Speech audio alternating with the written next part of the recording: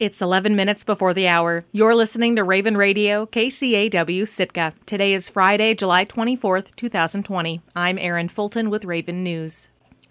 Yakutat has its first case of COVID-19. Officer John Waldron, Yakutat's incident commander, says he found out Thursday morning that a resident who had recently traveled outside of the community had tested positive for the virus.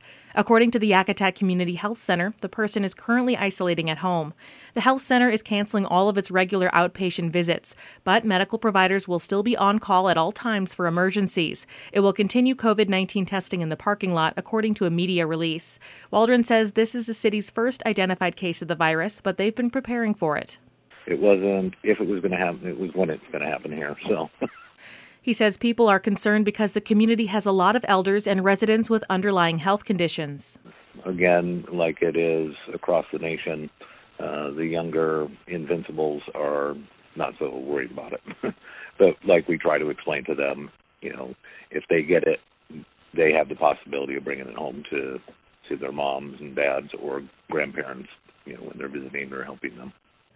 He says there aren't as many visitors to the community as they usually get in the summer, but there has been an uptick. The community is seeing up to 150 visitors a week. And for a community of 700, that's, a big influx. Typically, their busiest months would be August and September when sport fishermen from all over the world come into town. We have a lot of bed and breakfasts and lodges and, a service industry for tourists. They're the ones that really need to step up and truly understand, if they get a person that is COVID, that are stuck there. So until they have 2 negative tests. So Waldron says it's key to communicate to visitors about social distancing and wearing masks because the residents have been good about doing those things. The first candidate has filed to run for one of 2 open seats on the Sitka Assembly. Leo Jimmy has been working to get a treatment center in Sitka, and now he's shifting his energy to local politics. KCAW's Catherine Rose reports. Frank Lee Jimmy, who goes by Leo, is the first candidate to file for one of 2 open seats on the Sitka Assembly. I'm 53, Alaskan Native, moved up here in 2012 from Ketchikan. Was born in Anchorage. Graduated high school in Ketchikan in 85. Jimmy works as a building attendant for Sitka Tribal Enterprises and the Sitka Chamber of Commerce, but his work in the community goes beyond that. Over the last year, Jimmy has been trying to reestablish an inpatient rehabilitation center back to Sitka. Sitka has some outpatient rehab services, but lost its inpatient facility, the Bill Brady Center, in 2013. We would be nice is to be able to bring that level of care back. I know as a product of that previous one, it would be really great to be able to bring that back for the community and surrounding communities of Southeast Alaska. Last year, he founded the group Leo's Hope and invited partners to bring that level of care back to town, lobbying local and state government for support. But while rehab services are an important part of his platform, it won't be his sole focus should he be elected to the Assembly. Jimmy is also concerned with serving Sitka's unhoused and in furthering government-to-government relations between Sitka Tribe and the city. And he wants to facilitate more communication with the public by holding regular town hall meetings. This one will kind of be open to everything, I think, of whatever issues or the departments are going through or want to talk about or want help to try and hash it out of what would be the best way to attack it and come up with a solution. He says he also wants to be at the table to help figure out how to keep Sitkans safe as the coronavirus pandemic continues. He says he thinks the Assembly has done a good job so far in addressing the pandemic. For the city, they jumped on it pretty quickly, put us in an emergency state when it hit.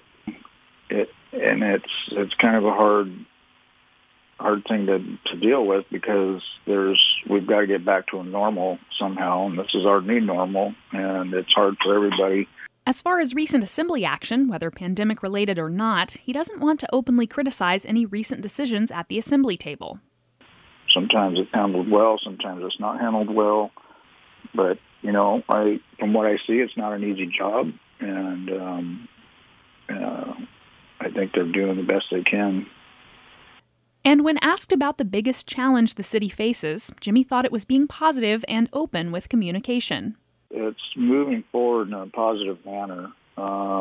Being able to treat people with respect and getting respect back, communicating with the public, finding out what their issues are, and then being able to come up with a solution for those issues. Leo Jimmy is the first to signal a run for one of 2 open seats on the Sitka Assembly. The 3-year terms of both Assembly members Richard Wien and Stephen Eisenbeis end this fall. Gary Paxton has also filed to run for another 2-year term as Sitka's mayor. Sitka's municipal election is Tuesday, October 6th. Reporting in Sitka, I'm Catherine Rose. Over the last few months, cities, boroughs, and communities across Alaska have received over $300 million in federal coronavirus relief, but the funding comes with significant strings attached. KCAW's Erin McKinstry talked to the leaders in some of Southeast Alaska's smallest communities about the unforeseen challenges of using that federal aid.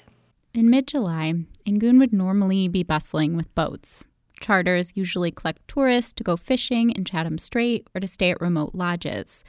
But not this year, says Angoon Mayor Joshua Bowen. Right now, it's very, very quiet in Angoon. Little to no tourism thanks to the coronavirus has had profound economic impacts on the Admiralty Island village of around 450 people. Lodges aren't opening, the city is missing out on sales tax revenue, and getting stuff in and out, especially with a lighter ferry schedule this summer, has become more expensive too. It's not our fault. We're just here, and now everything that's happening around us and around the world is increasing costs for us in the village, which are already high enough. And that, paired with the lack of what are normally around jobs, it's definitely causing some hardship. But CARES Act funds are providing some relief. The city of Angoon has spent about a quarter of the $220,000 they've received from the program so far.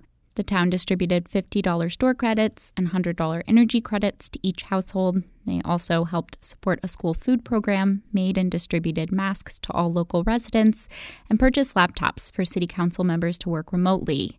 Angoon has lots of ideas for the remaining funds, which could include an extra $22,000 if they need it.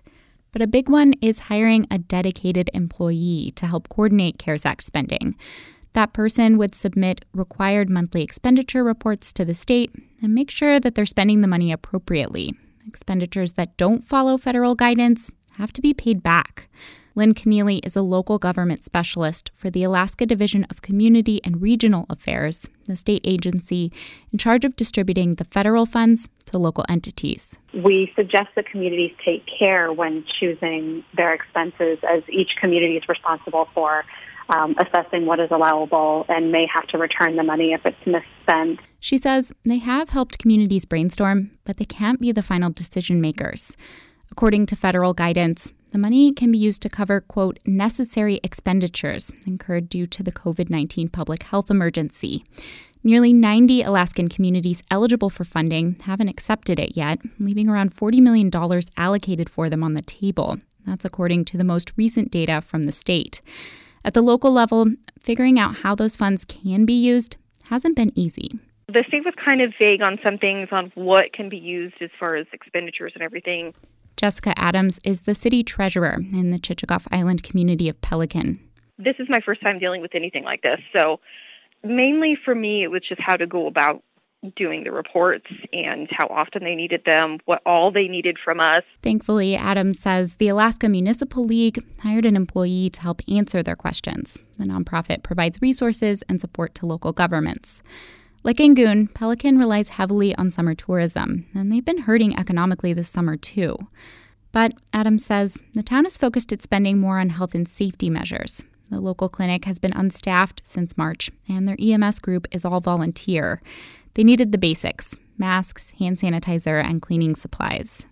So when they announced that there was going to be CARES Act funding, there was a lot of relief for all of us in here because we knew that we were going to be able to do the necessary things to kind of prepare Pelican for what may be headed. They're also looking at investing in sanitation services or a cell tower to improve emergency communications. Whether they'll use all the funds is as unknown as when the pandemic will end, but both Pelican and Angoon officials say they feel relief knowing that the money is there. The state is reaching out to any eligible community that hasn't yet accepted the money. The This pool of CARES Act funding must be spent by December 30th. For KCAW, I'm Erin McKinstry. Taking a look at the community calendar. Sitka School District's REACH Homeschool and Correspondence Program is accepting enrollment for the fall 2020-2021 session. Call 747-7514 or email mccartyc@sitkaschools.org for additional information. Sitka Public Library offers surprise book bundles for youth of all ages. To participate, call 747-4020 or email maite.lorente@cityofsitka.org with preferred genre or theme, library card number, and age. When the bundles are ready, participants can pick them up during library hours. And Sitka's Teen Center, The Cloud, is open 4:30 to 7:30 p.m. Tuesdays through Fridays. For more information, visit the Facebook page or call 738-8266. I'm Erin Fulton, and this has been Raven News.